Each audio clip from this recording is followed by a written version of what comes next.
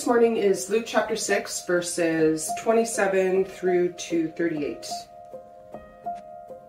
But to you who are listening, I say, love your enemies. Do good to those who hate you. Bless those who curse you. Pray for those who mistreat you. If someone slaps you on one cheek, turn to them the other also. If someone takes your coat, do not withhold your shirt from them. Give to everyone who asks you. And if anyone takes what belongs to you, do not demand it back. Do to others as you would have them do to you. If you love those who love you, what credit is that to you? Even sinners love those who love them. And if you do good to those who are good to you, what credit is that to you? Even sinners do that. And if you lend to those from whom you expect repayment, what credit is that to you? Even sinners lend to sinners, expecting to be repaid in full. But love your enemies, do good to them, and lend to them without expecting to get anything back. Then your reward will be great, and you will be children of the Most High, because He is kind to the ungrateful and wicked. Be merciful, just as your Father is merciful. Do not judge, and you will not be judged. Do not condemn, and you will not be condemned. Forgive, and you will be forgiven. Give, and it will be given to you. A good measure, pressed down, shaken together, and running over, will be poured out onto your lap. For with the measure you use, it will be measured to you. This is the word of the Lord. Lord, would you speak through your word? I thank you, Lord, for the lectionary that we are preaching through it without any control over what we happen to be preaching today, Lord. So I thank you for your sovereignty, for your provision, and thank you for the word that you have for us this morning, Lord. Help us to listen and to hear. In Jesus' name, amen. One of the basic things of humanity is that we want people to like us, right? Hands up if you want people to like you. Generally, you're not going out trying to make trouble for yourself, right? It's just a basic part of who we are as humans. And when we find out that someone does not like us, what happens is this kind of proximity alert goes off in our hearts and minds like a motion sensor, kind of like in a spy movie, and we zero in on this infraction that someone does not like us. And so when we read someone else's Facebook comment about us, and it misrepresents us, then our hackles rise. And when we listen to news articles which do not portray reality the way that we view reality, then the klaxon sounds and we run either to a safe place far away from the fray, or we run into the fray to our own maybe defenses. We don't like to have enemies. In crime shows, after a murder has taken place, one of the first questions that someone asks the family members or the friends of the deceased, of the murdered person, is this: did he or she have any enemies, right? That's the first thing that they want to establish when there's a suspicious, every murder is suspicious, but when there's a death that is suspicious, do they have any enemies? And the detectives ask this because what they're looking for is motive. They are seeking to understand the reason why one human would seek to harm another. Did they have any enemies? And so we look at Ukraine right now. We look at Ottawa, literally half an hour from where we are right now. We look at Canada right now, and the idea of enemies is perhaps more real than it was just a few weeks ago. And friends, the idea that you might have an enemy provokes an emotional response in you. And this emotional response at knowing that you have an enemy might become a motive for future actions. I'm not saying any of you are going to murder anyone, okay? But always looking for motive. Our lectionary scripture this morning that we heard Stacey read, Luke chapter 6, 27 to 38, is full of provocative language. your enemies, those who hate you, those who curse you, those who mistreat you, if someone slaps you on the cheek, if someone takes from you. These sound bites are from one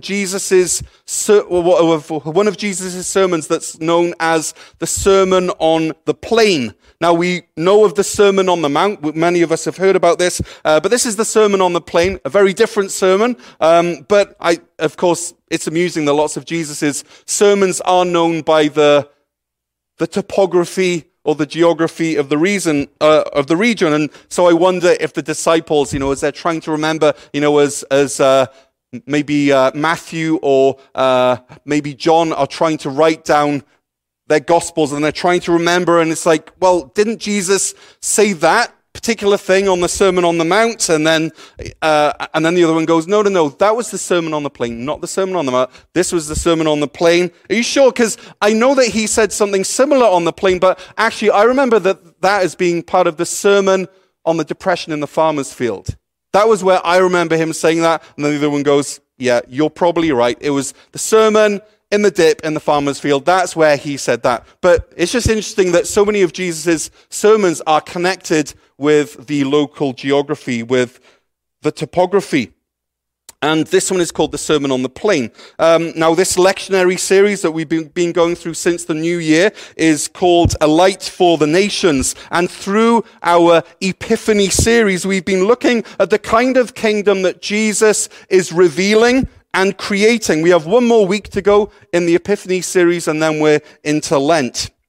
So leading into our passage this morning, Jesus has just chosen his 12 apostles up on the mountainside. Then he comes down, and in verse 17 it says he stands on a level place or a plain, hence the name of the sermon. And a crowd gathers, we read in Luke chapter 6, a crowd gathers from Judea, from Jerusalem, from the coastal region around Tyre and Sidon. And then verse 18 tells us that they have come from all over in order to hear him and to be healed of their diseases. And in the context of this healing and teaching that's going on, Jesus seems to take a break. He looks at his 12 newly minted apostles, Simon, who he named Peter, his brother Andrew, James, John, Philip, Bartholomew, Matthew, Thomas, James, son of Alphaeus, Simon, who was called the Zealot, Judas, son of James. I don't know why Judas, son of James, made it so specific that he was the son of James, other than he probably didn't want to be known as mixed up with Judas Iscariot, who became a traitor. So these are the newly minted apostles, and he looks at these 12 apostles, and he goes on and pronounces 4 blessings and 4 woes. We aren't going to get into them this morning. And then Jesus jumps straight into our text this morning. But to you who are listening, I say, love your enemies, do good to those who hate you, bless those who curse you, pray for those who mistreat you. Now, I want you to listen to these words from Susan Hyland. These words are important for us to listen to before we go any further. Susan Hyland says this: when the teachings of the Sermon on the Plain are not grounded in the disciples' identity as God's child, they become an onerous list. Maybe as you were reading that list, as Stacey was reading it, you were going, no way, never in a million years. Okay? If it's not grounded in your identity as God's child, then they become an onerous list of ethical demands that do not further justice and wholeness. When the disciple, you and I, understands his or her actions as flowing out of God's abundance to which he or she belongs and which belongs to him or her, turning the other cheek becomes an act of resistance to evil that has the power to transform others and the world. Amen? As I was planning this morning's teaching, the thought went through my mind that I should simply read the passage and leave it at that. Just read the words of Jesus and move on. Because, of course, I have running through my mind as I'm reading this, the weekend's events in our downtown core, and which have, of course, followed on from the previous 3 weeks. And I think of the news that I've read and the social media posts that I've read, and I found myself starting to create escape clauses in my heart that exempt you and I from what Jesus is saying. Well, Jesus didn't literally mean this, right? Or when Jesus said this, he didn't have in mind a country that was so divided and torn, which of course isn't true.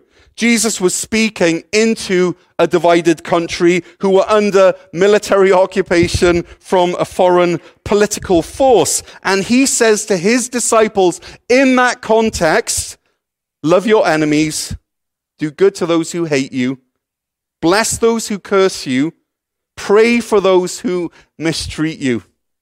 As I'm getting chills on my arm as I'm thinking about these words that Jesus is saying. Jesus is talking to the hated and the cursed, to the mistreated, to those who have or will have very real enemies. And remember that, yes, the larger context is that he's speaking to the crowd on the plain, but these verses are for the disciples. These are for his. Now, according to Luke's account, verses 27 to 38 is just the second thing that Jesus says after forming his crew. This is Jesus' state of address. This is his rousing speech prior to the game in the lockers. This is William Wallace riding up and down on his horse in front of the army, trying to prepare them for what is coming. And Jesus' basic assumption is that his disciples will have enemies. He doesn't say if, and so it's a basic assumption that if you're a follower of Jesus Christ, that then you will have enemies, you will have those who hate you, you will have those who curse you, and you will have those who mistreat you. Amen? I don't want to amen that, but that's what we read in the Bible. And then, of course, in this context, the temptation is to give tit for tat, eye for an eye, tooth for a tooth, insult for insult, social media post for social media post. Now, I'm not saying that we shouldn't post. Of course not. I'm not saying that we shouldn't be weighing in on important issues that affect our lives. But Jesus says that ultimately our directions from life need to come from somewhere else. You see, according to Luke chapter 6, the other people have already made up their minds about you as a disciple. To you or to them, you are already written off. They've already categorized you as an enemy combatant, as someone worthy of mudslinging, of abuse, of hatred and cursing. They've already made their move. And now, disciple of Jesus, it's yours. Love, do good, bless, and pray. Now, if we're in any doubt at all as to what Jesus is trying to get at, he then goes on to give us painful, practical implications of these commands. Verse 29 says this: if someone slaps you on one cheek, like I said, this is a painful, practical outworking of the command's literally painful. If someone slaps you on one cheek, turn to them the other also. If someone takes your coat, do not withhold your shirt from them. Give to everyone who asks you, and if anyone takes what belongs to you, do not demand it back. Okay, this is starting to become very real. This is starting to sit heavy on my chest. Because as I read this, I'm thinking of how someone might be hearing this who is or has been in an abusive relationship, or someone who has experienced a home invasion, or has had things stolen from them, or their land stolen from them. And so I'm kind of stuck. As a preacher of God's word, I'm stuck. Because, of course, Jesus is not saying to stay in an abusive relationship or to offer yourself up as a doormat for someone simply to walk over. I have so many scenarios in my mind, and I really want to go through each and every one of them this morning to hold them up against this scripture and to say, Jesus, do your words apply to this scenario? Or what about his? What about what she's walking through right now? Does she apply this into her life? What if right now this family or a couple are going through X, Y, or Z? Do we apply this into their life? And this morning, I simply am not able to do that. There are many passages that speak into specific situations that give further advice and insight and wisdom. And if you're in such a situation, don't be silent. Let someone else know. If we need to have a coffee, then I would love to have a coffee with you. But this morning, I want to come back to the context, which is the idea that Jesus is speaking to his brand new disciples in the context of a crowd of people from all over the region, and he appears to be saying to them, since you are allied with me, you will have enemies. You will have people who hate you, who curse you, who mistreat you, and you are to love them. You are to do good to them. You are to bless them. You are to pray for them. And not only that, if they slap you, offer them your other cheek. And if they take from you your coat, offer them your shirt as well. And if one of those people who hate you ask you for something, you give it to them. And if they steal, don't demand it back. And so as you hear these words and you think of your own situation, my prayer is this: Holy Spirit, would you please speak, please reveal, please minister, please guide and lead. Amen. And then Jesus sums up this section by saying in verse 31, do unto others, or do to others, as you can see, I was raised in a King James church, do unto others as thou wouldst have them do unto thee. No, do to others as you would have them do to you. And again, Jesus is saying in this verse, he's saying this: don't allow the behavior of others to dictate your response. Don't allow the behavior of others to dictate your response. Instead, he seems to be saying, think about how you wish your enemies would treat you. Maybe you wish that they would give you the benefit of the doubt. Maybe you wish they would sit down and actually listen to your story. Maybe you wish that you could have the chance to apologize so that they could hear your heart and your viewpoint. Maybe you wish that they would speak well of you to their friends, or at least stop short of dragging your name through the mud. Maybe you wish that they would take that chance to reconcile with you.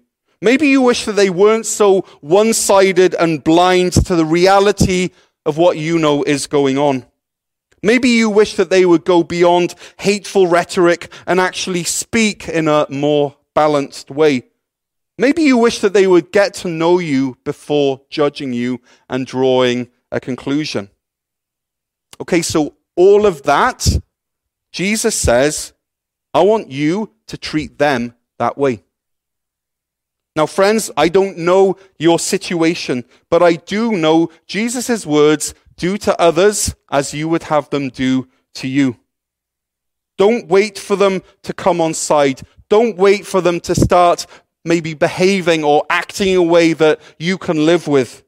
Make a determination whilst you're in the midst of your enemies and the hatred and the cursing and the mistreatment, that you will treat them in the way that you wish they would treat you. Is this a hard saying? Yes, it is. It's a very, very, very hard saying. So let's pray again. Holy Spirit, would you apply this to our lives? Speak into each of our hearts to know or to show us how we can live this out. Show us how to take our cues from you and not our culture or the news or family members or our neighbors or our social media feed. You speak to us. Amen. Jesus then shows us that he is the best judge of human character. He's fully aware of our tendency to make it look like we're applying scripture, but really what we're doing is we're bringing our obedience down to where it's comfortable for us, to the lowest possible point. And then we say, I'll be obedient like that. It's a bit like when you're asked to tidy your room and you shove everything under the bed and then you say, well, it looks tidy. This is okay. And so we say to Jesus, okay, Jesus, I will obey you and I will love my friends. And I will do good to my family members, Lord. And I will bless those who tag me in a positive post on Facebook. And I will absolutely and faithfully pray for those who are already on my side. I will obey, Lord, I will obey. And so as long as something gives the appearance of obedience, we're okay with it. And Jesus knows this. He's not an idiot. He's the Son of God. He's pre-existed us for eternity. And so we jump straight in on it in verse 32. If you love those who love you, what credit? Okay, Jesus, we hear Jesus speaking in a monotone. Okay, this is sarcastic Jesus. This is Jesus with a bite. This is Jesus with his eyebrows raised and, his hand on his hip. Okay, if you love those who love you, what credit is that to you? Even sinners love those who love them. And if you do good to those who are good to you, what credit is that to you? Even sinners do that. And of course, none of us are sinners. Now, the original Greek for Jesus' words are this. If you say you're nice to your friends, big whoop.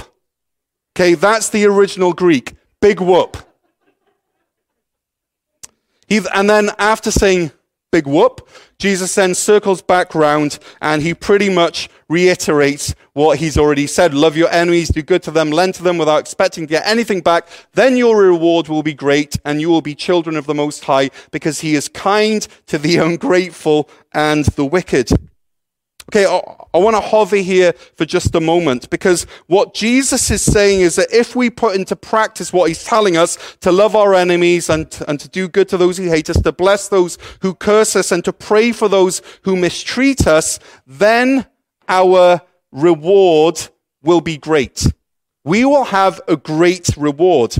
Something is coming to us that we cannot even imagine. Our reward will be great, not mediocre, not like for like. In fact, in the same way that God expects our response to be so much higher than the behavior of our enemies, our reward will be exponentially higher than our response. God is waiting to pour out his blessings on those who live according to his kingdom principles rather than taking their cues from social norms or from cultural norms. And not only this, but Jesus then says, and you will be children of the Most High because he is kind to the ungrateful and the wicked. So by loving and by doing good and blessing and praying and turning your cheek and letting people mistreat you and take advantage of you in the name of Jesus, you are never left worse off. In fact, you are in an enviable position. You are known as children of the Most High. Why? Why would you be known as children of the Most High? Because you're a chip off the old block. Because you're living in the way that Jesus established. And so instead of being those who respond like for like to your enemies, you are now known as a child of the Most High. What an incredible badge for you to be wearing, a child of the Most High. And here's the thing, here's why. Because God loves his enemies. God does good to those who hate him. God blesses those who curse him. This is the heart of the message of the gospel. God doing the unexpected and winning over people as a result over and over and over again. People like you. In fact, anyone who's ever entered the kingdom of heaven has done so because God loves his enemies. And God even prays for those who mistreat him. Okay, well, that's kind of weird because isn't God the receiver of prayers? How does God pray for those who mistreat him? Well, you just have to think of the cross, right? Jesus is being crucified as the spotless Lamb of God. He's literally dying in the place of sinful humans who are mocking him. And how does he respond? Or how would you respond? How would I respond? If it was me, I'd have been down on that cross or down off that cross, and I'd have been shaking them and going, don't you understand what I'm doing? Can't you see what's happening here? Have you no idea? How can you respond to such love by mocking me and spitting me? My outrage would have been up here at that moment. I'd have been sicking the angels on the lot of them. I'd have been smiting left, right, and center if they did that to me while I was on the cross. But Jesus, he prays for those who mistreat him. He says, Father, forgive them, for they do not know what they are doing. In that moment, Jesus shows us how to move from reacting in outrage to responding in love. So, if you want to be a child of the Most High, then be kind to the ungrateful and the wicked. Jesus then goes on and says, be merciful, just as your Father is merciful. Do not judge, and you will not be judged. Do not condemn, and you will not be condemned. Forgive, and you will be forgiven. Give, okay, listen to this, and like I say sometimes when I'm preaching, get a picture in your image, see it, feel it, smell it, maybe taste it as I read this. Give, and it will be given to you, a good measure, pressed down, shaken together, and running over will be poured into your lap. For with the measure you use, it will be measured to you.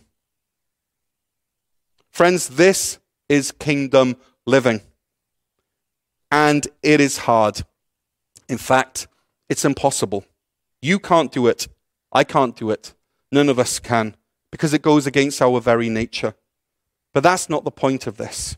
Because Jesus isn't creating a kingdom based on our best efforts. He's not creating a kingdom based on what we can do. We know what our society looks like based on the best efforts of humanity, right? We know what that looks like. We're living in the midst of it. And it's ugly and it's messy. And no one wins. But Jesus is setting up a new kingdom. And he started with these 12 apostles. And they all would mess up. So do you think that Jesus loved Judas when he abused him through betraying him? Do you think that Jesus loved the rest of them when they scarpered off into the night and left him alone? Do you think that Jesus still loved Peter when he chopped off the servant's ear and then he said that he didn't even know Jesus later on? Do you think Jesus loved them in spite of their screw-ups? Of course he did. And Jesus' kingdom is made up of screw-ups who have this amazing gift of doing the wrong thing and saying the wrong thing and acting in the wrong way and responding wrongly time and time and time again. People like you and people like me. And yet Jesus still takes us apart from the crowd and he says to us as his disciples, I don't care what they're doing. I'm talking to you. Love your enemies. Do good to those who hate you. Bless those who curse you. Pray for those who mistreat you. Treat others in the way that you wish they would treat you. Why? Because this is how God treats you. Why? Because if you do this, you will get a great reward. Why? So that you can be a child of the Most High. Why? Because when you give to those who don't really deserve it, it will be given to you a good measure, pressed down, shaken together, and running over. This will be poured into your lap. Like I said at the beginning, motive is powerful, and having enemies is one of the most powerful motivators of all. But being loved by God can overcome even having enemies as a motivator. So if a detective was to investigate your life and to find out why you are living the way that you're living, I wonder what motive they would uncover. Are you motivated by the kingdom of this world, or are you motivated by the kingdom in which Jesus is king? And so, friends, if you're here this morning and you've never accepted God's free gift of life, of salvation, if you've never experienced the kindness of God, if you long to be a child of the Most High, then I invite you right now to pray along with me. Let's pray. Father, I'm tired of living the way of the world. I'm tired of living according to my sinful nature and simply reacting to those around me. I ask you to forgive me. I ask you to cleanse me. And I ask you to make me a child of the Most High. Make me new. Make me alive. Make me your child. Amen. So if you've prayed that prayer this morning, then let me know afterwards. I'd love to have a coffee with you. Friends, as we wrap up, Jesus says, or Luke tells us that Jesus says these words to his disciples. Not the crowd. He's not speaking to the crowd. He's speaking to the disciples. So are you a disciple of Jesus Christ? And Luke tells us in verse 27 that Jesus says this to those who are listening. So are you a disciple of Jesus this morning? And are you listening? In the midst of the crowd pressing in, speaking loud and long and convincingly, are you listening to Jesus? You see, we live in a country at the moment with a lot of noise, a lot of opinions, a lot of claims, a lot of counterclaims, a lot of anger, a lot of sadness, a lot of frustration, and a lot of mistrust. And it's not over yet. We are not out of the woods yet. There are a lot of wounds that have been caused over the past couple of years, few weeks, and weekend. There are a lot of wounds and a lot of bruises. So whichever side, quote unquote, you're on, I'm not saying for you to say that what your enemies did to you is okay or acceptable. I'm not saying for you to lay aside your principles or your opinions. I'm not saying for you to even lay aside your desire to see justice done, because God is a God of justice. But I am inviting you to invite God to do a sovereign work that only he can do, which is to transform your outrage into love. And so as we sing this last song, as the worship team comes up, I invite you as disciples to listen to what God is saying to you. Ask the Holy Spirit to uncover your motives and to show you how he's calling you to respond. And so let's just listen to these words as we move into this worship time. Let's just pray this all together, actually, out loud. Search me, God, and know my heart. Test me and know my anxious thoughts. See if there is any offensive way in me, and lead me in the way everlasting. Amen.